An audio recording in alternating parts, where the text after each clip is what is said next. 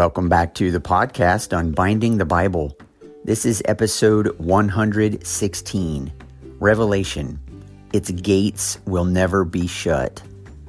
And in this episode, I would really like to take the title as my main theme and look at the gates of the holy city, the New Jerusalem, and to talk just a little bit about what gates are for, why there are gates talked about in this holy city, and then compare and contrast these gates with some gates that Jesus talks to Peter about in Matthew 16 when referencing the gates of hell. And I really am picking up off of the previous episode 115, where I am just surveying several sweeping themes over the last two chapters of Revelation. And I felt after making several notes that this one needed to be an episode all by itself. And so I want to talk through a little bit about some personal confession things for me, some self-revelation actually, and how that ties in with what we're told about these gates, and that is that the kings of the earth will bring their glory into these cities. And we can only imagine that that happens through these gates. And so we're just going to take a little bit of time to look at that, what it means to bring a nation's uniqueness and diversity into the heavenly city. And again, in the way some people tend to think about what gates are for, and whether this passage will challenge or confirm some beliefs that many people hold today about heaven and or about hell. And so I'm excited to get into this episode with you. Let's just dive right in.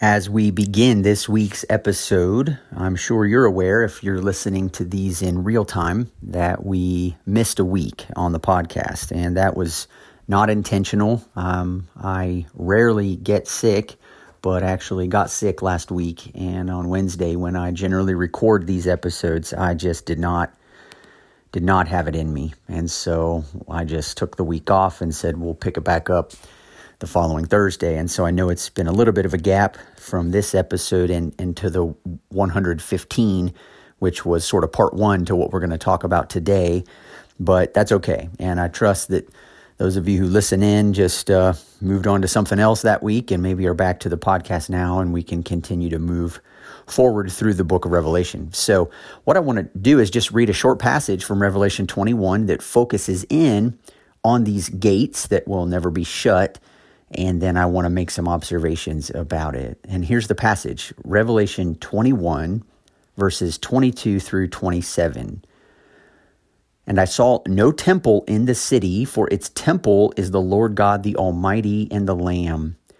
And the city has no need of sun or moon to shine on it, for the glory of God gives it light, and its lamp is the Lamb. By its light will the nations walk, and the kings of the earth will bring their glory into it. And its gates will never be shut by day, and there will be no night there. They will bring into it the glory and the honor of the nations.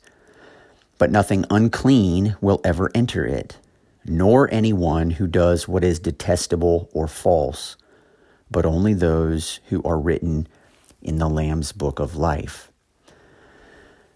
Now, I've titled my passage, or my episode today, rather, right from verse 25, where it says, its gates will never be shut. And so what I want to focus on is a couple of things. And the first is something that surfaced, I can't even remember. I feel like it was maybe a year, maybe 2 years ago.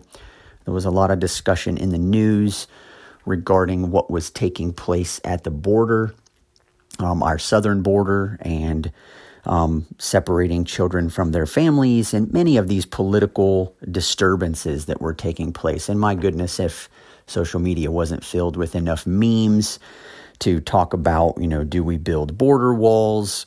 What do we do in an attempt to, mitigate with immigration, or whether that's illegal or legal? And again, the whole political discussion. But I do remember coming across several memes, one of which was shared by someone who attends my church, and the meme itself said something to the effect of, hey, even heaven has gates.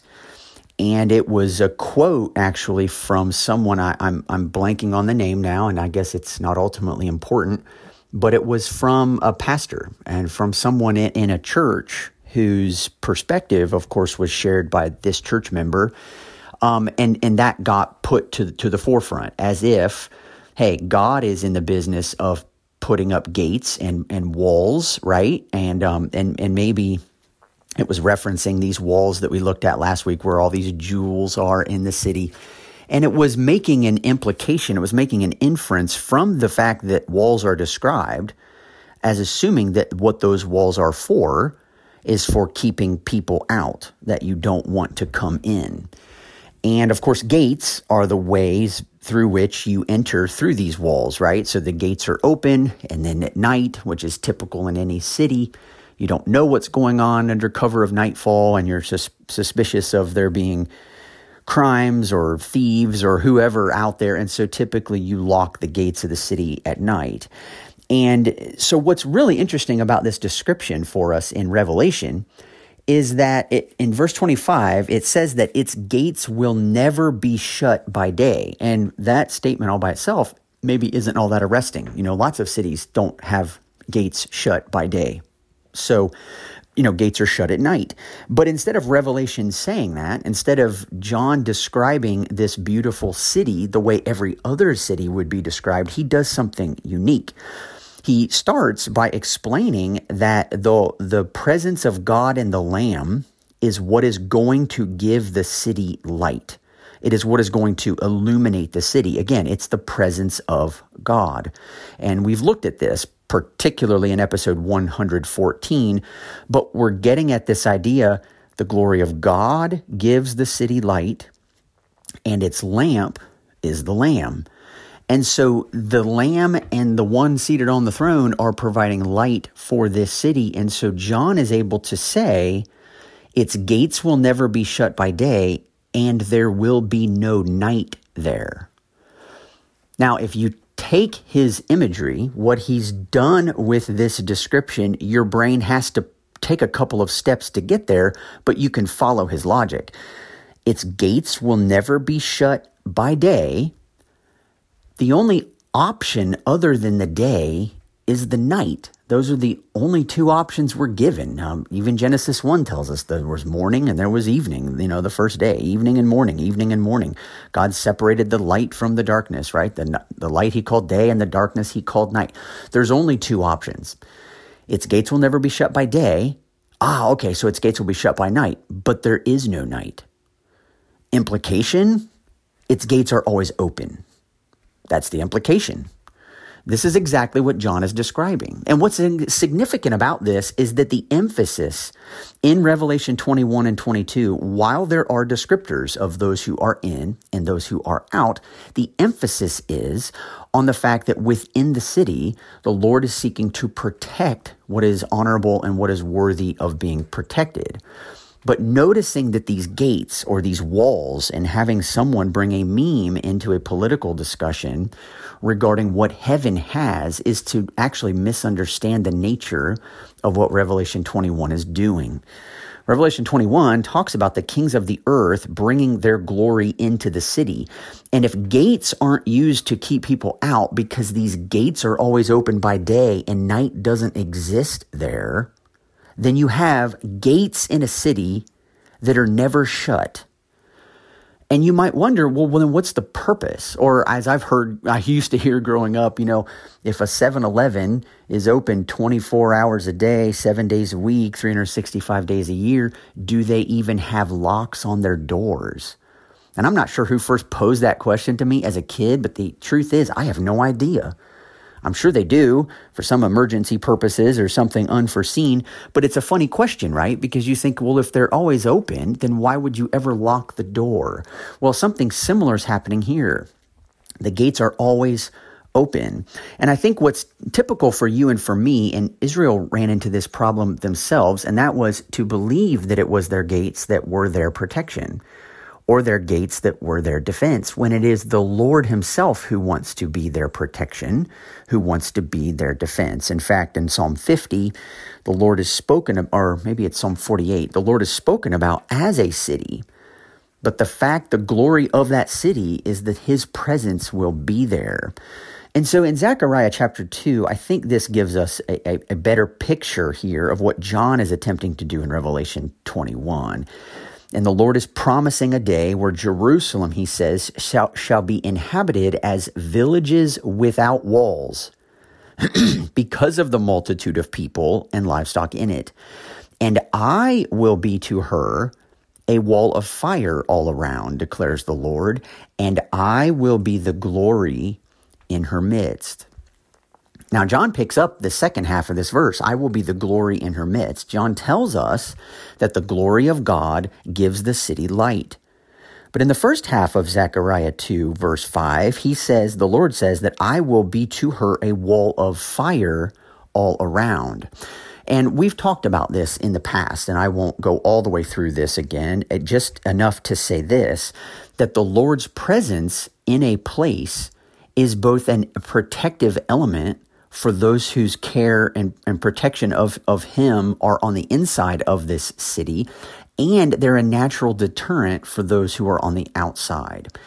And so a lot of what's happening in the New Testament is when Jesus comes to heal people and to set them free, he's coming to root out of them the very things that would naturally and normally keep them from wanting to enter the presence of God. God is light, John tells us in 1 John, and in him there is no darkness at all.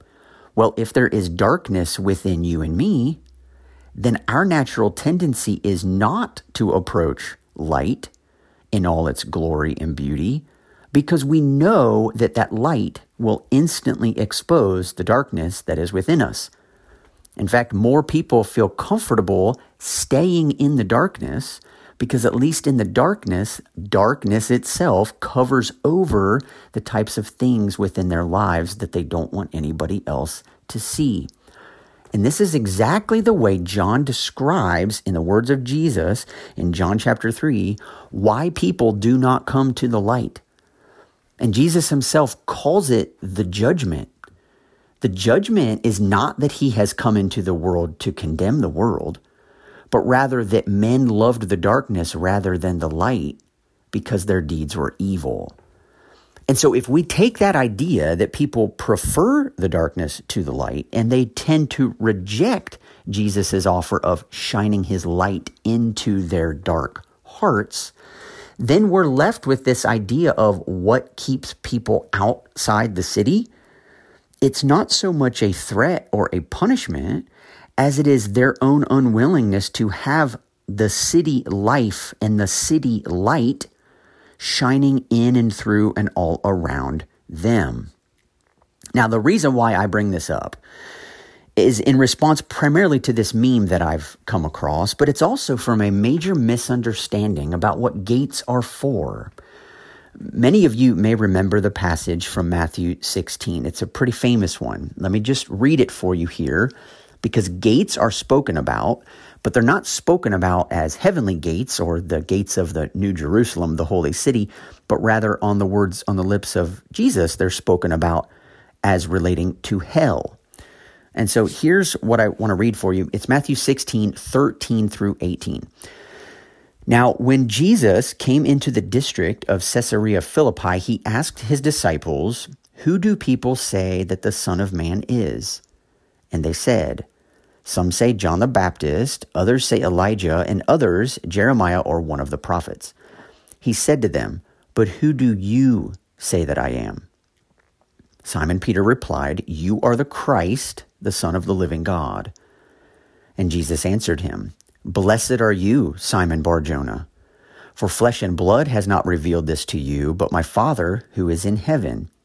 And I tell you, you are Peter, and on this rock I will build my church, and the gates of hell shall not prevail against it. I will give you the keys of the kingdom of heaven, and whatever you bind on earth shall be bound in heaven, and whatever you loose on earth shall be loosed in heaven." Now, Again, I said this is a familiar passage, and I'm sure for many of you it is, but there are two things I want to draw your attention to. The first is that Jesus says the gates of hell shall not prevail against it, against the church. And then he says that he will give his disciples the keys of the kingdom of heaven. Now, keys typically are for the opening of doors, or the opening of gates, or the locking of doors, or the locking of gates. And if Jesus gives you the keys, then you have access to do what you want with the doors or with the gates. You can lock them, you can unlock them. And he talks about that in terms of forgiveness. He says, whatever you bind on earth shall be bound in heaven, and whatever you loose on earth shall be loosed in heaven. But he uses these words of binding and loosing. Well, 2 chapters later, in the Gospel of Matthew, Matthew chapter 18, is Jesus' famous parable about the unforgiving servant, the one whose master forgives him of a decent-sized debt, or a massive debt, rather. And then when a servant of his owes him even a decent debt, but something much less in comparison to the debt he was previously forgiven of, he's unwilling to forgive his servant. And these words, binding and loosing, are used interchangeably in that parable. The point we're supposed to take away from this is to get something to the effect of the binding and loosing as it relates to what hell and what hell's purpose is actually all about.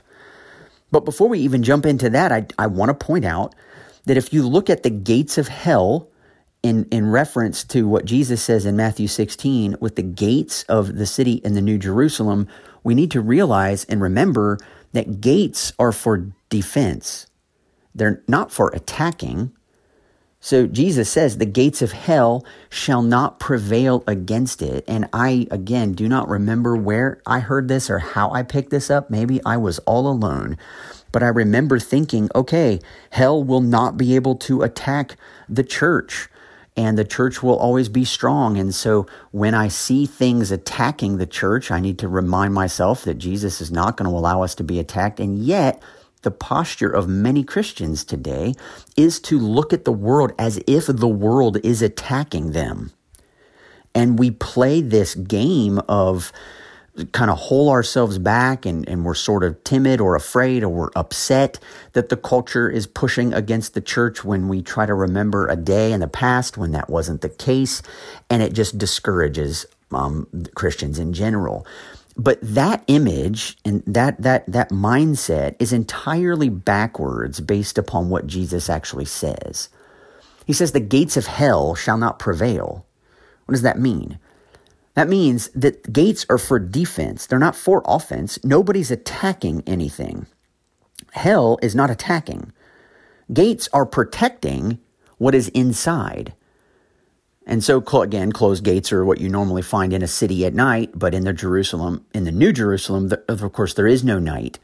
But again, if gates protect what is inside, then what Jesus says is that the gates of hell shall not prevail against the church. He is not talking about hell attacking anything. Gates don't attack you. Gates protect what is inside them. Inside the city that is surrounded by walls, of which the gate is the way you come in and out. So what Jesus is actually saying in Matthew 16 is that hell will be powerless to protect the prisoners that it has kept locked inside its gates. In other words, Jesus and his followers, his church, will storm hell's gates and release prisoners from Satan's clutches. Now, I don't know how this sits with you. If you back up to Matthew chapter 12, there's another really strange scene, and it is one where Jesus is speaking about going into a strong man's house and binding the strong man first and then plundering all of his possessions. And it sounds like a really strange image until you start to process what it is Jesus is actually doing. You see, the strong man, Satan, will be tied up by Jesus, and his possessions, which is a funny way to put it, but his possessions will be plundered. His possessions are people. People who are caught in the grip of sin's destructive ways and who need to be set free. This is what Jesus assumes. He assumes that the kingdom of darkness has captured the hearts of everyone. He who has not only a superior strength, but strength of a different kind, is capable of binding the strong man and loosing all of his possessions. What is Jesus saying? Jesus is saying that when the light of his presence shines into the darkness of this world, those who possess darkness within their own hearts are open and willing to allow Jesus to shine light there. He will heal them from their darkness, brokenness, sin, and fallenness, and will set them free. He has come to give life. He has not come to steal, to kill, and to destroy, which is what John tells us Satan is all about in John chapter 10. The point of all of this is that gates are for defense. Gates are to protect what's inside, not to fight against what's outside. And so in Revelation 21, when John tells us that its gates will never be shut by day, we have the glory of the Lord in the midst of the city, protecting those who are in the city. But John also tells us that the kings of the earth will bring their glory into this city. And so there is a posture here, there is an openness, a receptivity, a desire for those in the world, the nations, to come in to the glorious heavenly city. It is not a description of a place that is exclusionary. And don't jump to any conclusions here. I'm not making definitive statements. I'm simply explaining the posture of the heavenly city. Why is it that John describes it as a place where its gates are always open? And I think I can give you a little bit of help. And let me sort of tie into it, if I could, the fact that the kings of the earth, let's look at them as actual kings of nations, but also tie that into what is the posture that God has toward people in general.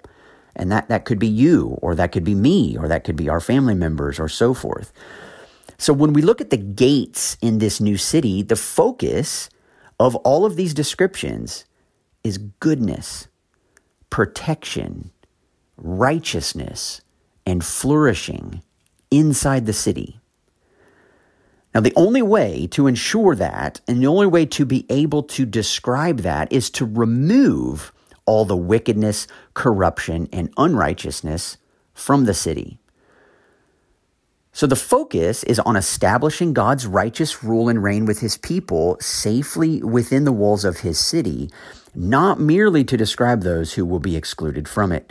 And it's unfortunate that when Revelation 21 is cited, like it was in that political meme, it's done so in defense of a particular agenda here on the earth.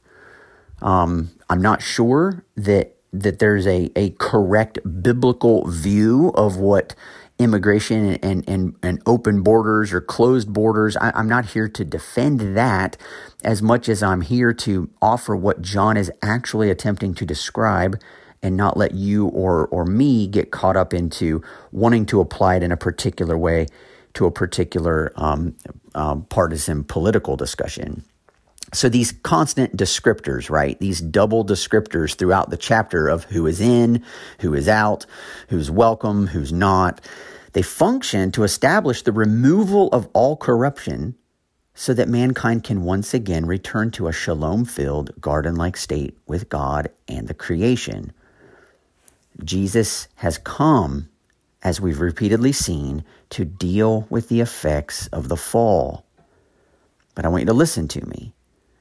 Sadly, there will be some on that final day who do not wish to be healed from that which they are caught up in, or from those things they have unjustly pursued in this world that have benefited them. They don't want to let go of those things. Those things are valuable to them. But they won't have the final word. And they will not hijack God's glorious city with their wicked ways. If they will not receive Jesus' healing and allow him to root out their brokenness and sinfulness from them, they will find themselves outside the glorious gathering of God and his people. This is important. This is the continual work of sanctification in the Christian life. Growing and developing and cultivating a life that is more and more comfortable with the realities of the kingdom of God. This is why the Holy Spirit is continually at work in our lives, and we do not just meet Jesus and spend eternity with him the moment we trust in him. He's preparing us. He's cultivating in us the kind of character we're going to need to fully appreciate our role as kings and priests in the New Jerusalem. I am not yet ready for whatever he has in mind. There are lots of areas in my life that still fit better within the kingdom of darkness than they do within the kingdom of God. I am as open as I can possibly be at this point to him showing me these things. But as you know, with any type of growth, any type of nutrition or weight loss program or exercising or lifting regimen that you put yourself through, you can only burn so much fat so quickly. You can only build so much muscle so quickly. You have to put yourself in patterns and behaviors and disciplines that are going to slowly over time transform your body. It's the same in the spiritual life. But I want you to see what God's posture is in all of this, as well as the posture of his city. His posture is openness. It is welcoming. It is inviting. If we look at this scene, we talk about these kings of the earth bringing their glory into the city. Well, all throughout the book of Revelation, the kings of the earth seemed to indicate ways of ruling that were oftentimes at odds with the Lamb. Hence, the church's temptation to rule in ways contrary to our calling. But here, the kings of the earth are spoken about in a different way. This seems to be all positive here. This doesn't seem to be negative. This doesn't seem to be exclusionary. These kings, as they're described in Revelation 21 here, don't appear to be in any opposition to the ways of the Lamb. And I think this is important. I just want to read for you several paragraphs of something I wrote while preparing this message or preparing this episode, actually a couple weeks ago now. And I just want to read it because I think it's helpful for me. This is my understanding of how this works. In verse 23, God's glory is said to shine light throughout the city. Glory simply means likeness. So God's likeness, represented by the Lamb himself, is what will illuminate the New Jerusalem. That's the light that will be present within the city. But in the very next verse, the kings of the earth are said to bring their glory into the new city as well as a gift to the Lamb. The glory of the kings of the earth is their likeness, what makes each of them unique and special. And so what we have going on here is the honoring of nations with all their diversity and complexity. And the subtle, but this is important, but needed distinction between elevating one's differences above other nations, the forever temptation of empire, and the recognition that a nation's unique distinctions can also be offered as an expression of their identity before God and the Lamb. We can bring to God and the Lamb what is unique to us as kings, as rulers, but not that which stands in opposition to who God and the Lamb are and who they have called us to be. The same needs to be said for nations. God loves nations with all their diversity and uniqueness. The trouble comes when those same nations elevate themselves above other nations and take on the characteristics of an empire. God stands opposed to empires. but he loves nations. For years, I didn't understand this. I lacked true self-awareness, but because I understood Jesus' words of deny yourself, take up your cross, and follow me as a command not to pay much attention to oneself, after all, he's asking me to deny it, I didn't realize I was missing anything. But I was. I was missing me. Who was I? How had God made me unique? What did I possess, and for what purpose was I created that no one else had been? What was God planning when he created me just the way I was? I had no idea. And I never even asked that kind of question because to me, it seemed self-centered, and I knew being self-centered was wrong.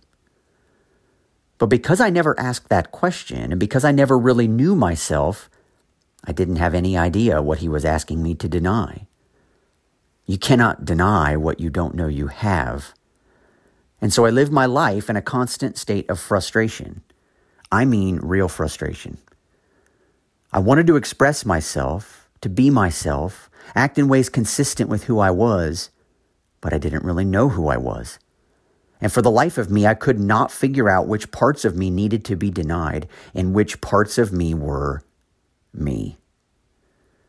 And if you don't know the difference, you end up thinking God is asking you to deny the parts of yourself that he explicitly created for you to glorify him with. And that's troublesome, to say the least. This picture in Revelation 21 of the kings of the earth helps us. We were all created to be kings, and so we can take our cues from actual kings. Kings of nations represent the glory, the uniqueness or likeness of a particular nation. They represent what makes each nation special, what makes them distinct. God loves distinction. He loves difference. And he loves it when, despite their differences, people made in his image still choose to come together to become something greater than they could have been apart. This is what the New Jerusalem is all about. It's a bringing together of the glory of the nations, a coming together of people from every tribe, language, people, and nation. It's a uniting of a multiplicity of peoples into one new people, the bride of the Lamb. But without the distinctions, we become flat, kind of like a non-person. And this is precisely what human beings create when they set out to form a nation. They want sameness, and they tend to see distinction and difference as threats. But this is not what God wants for his world. Rather, what he wants are for nations to express their unique identity, for people to discover how that they have been made special, and to offer that uniqueness, to offer those special gifts for the benefit of the community and for the glory of God. When that happens, true shalom happens. True human flourishing happens. True goodness happens. But when individuals or nations elevate their uniqueness above that of other people, shalom is destroyed. It is ruined, and human flourishing crumbles.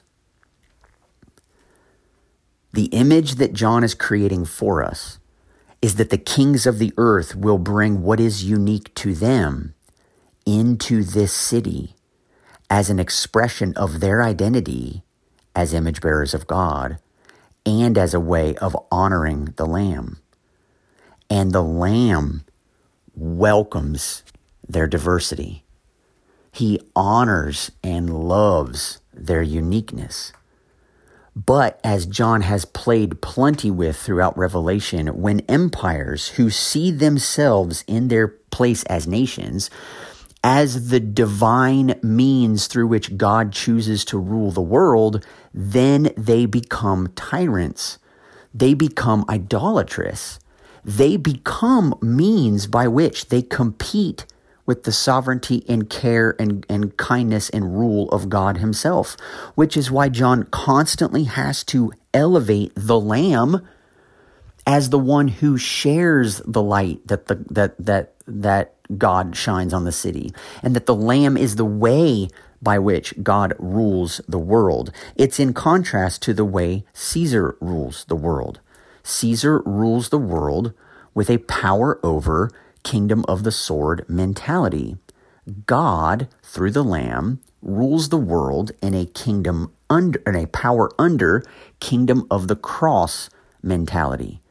It is a very, very different mentality.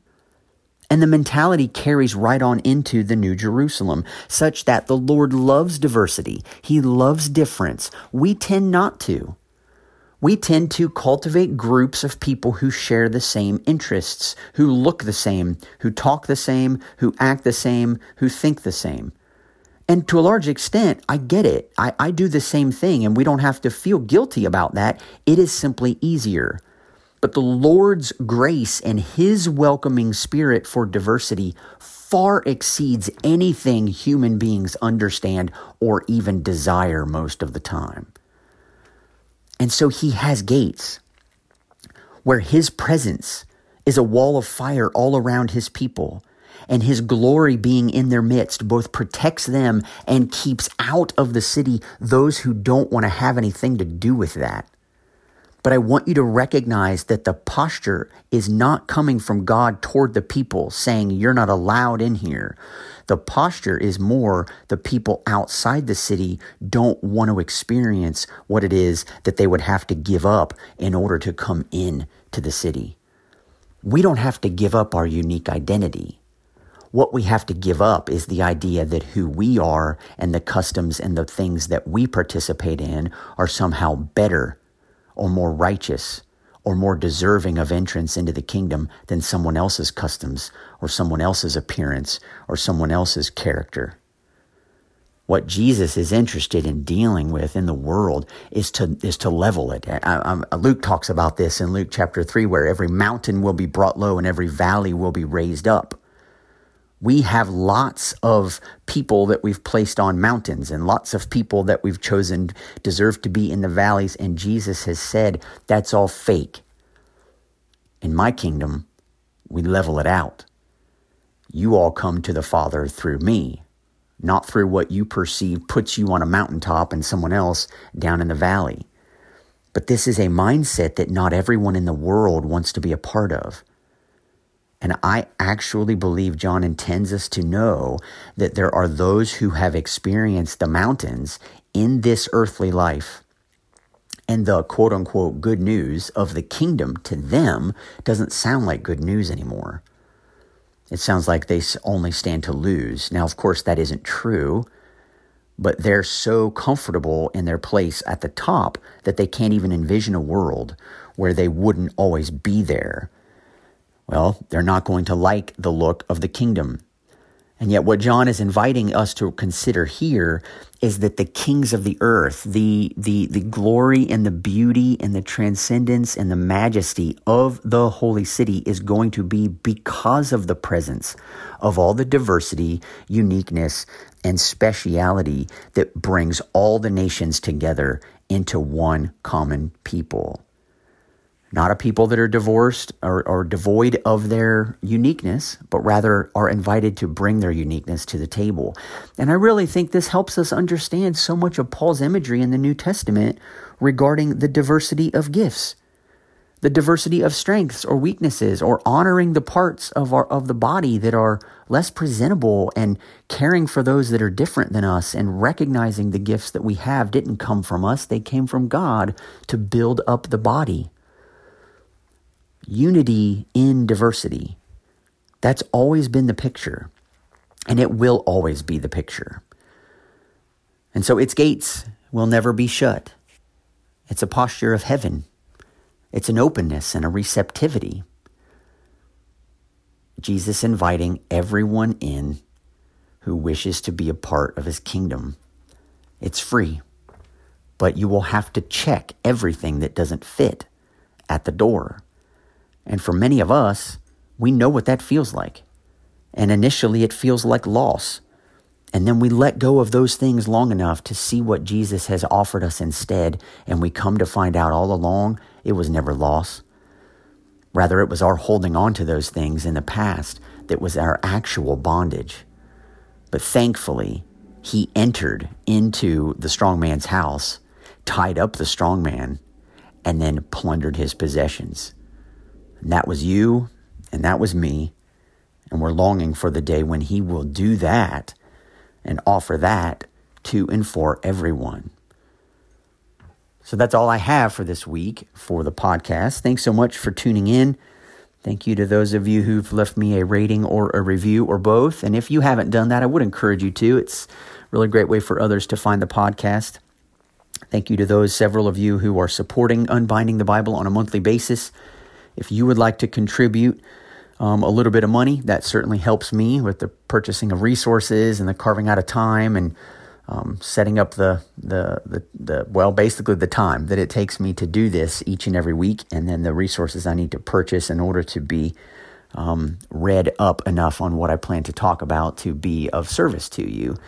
You can find a link at the bottom of each of these episodes that will take you to a webpage where you can support me for 99 cents a month or $4.99 a month or $9.99 a month, or a couple of you have generously found me on Venmo and have Venmo'd me just a one-time gift. And that's really, you just have no idea. It isn't just that it's money.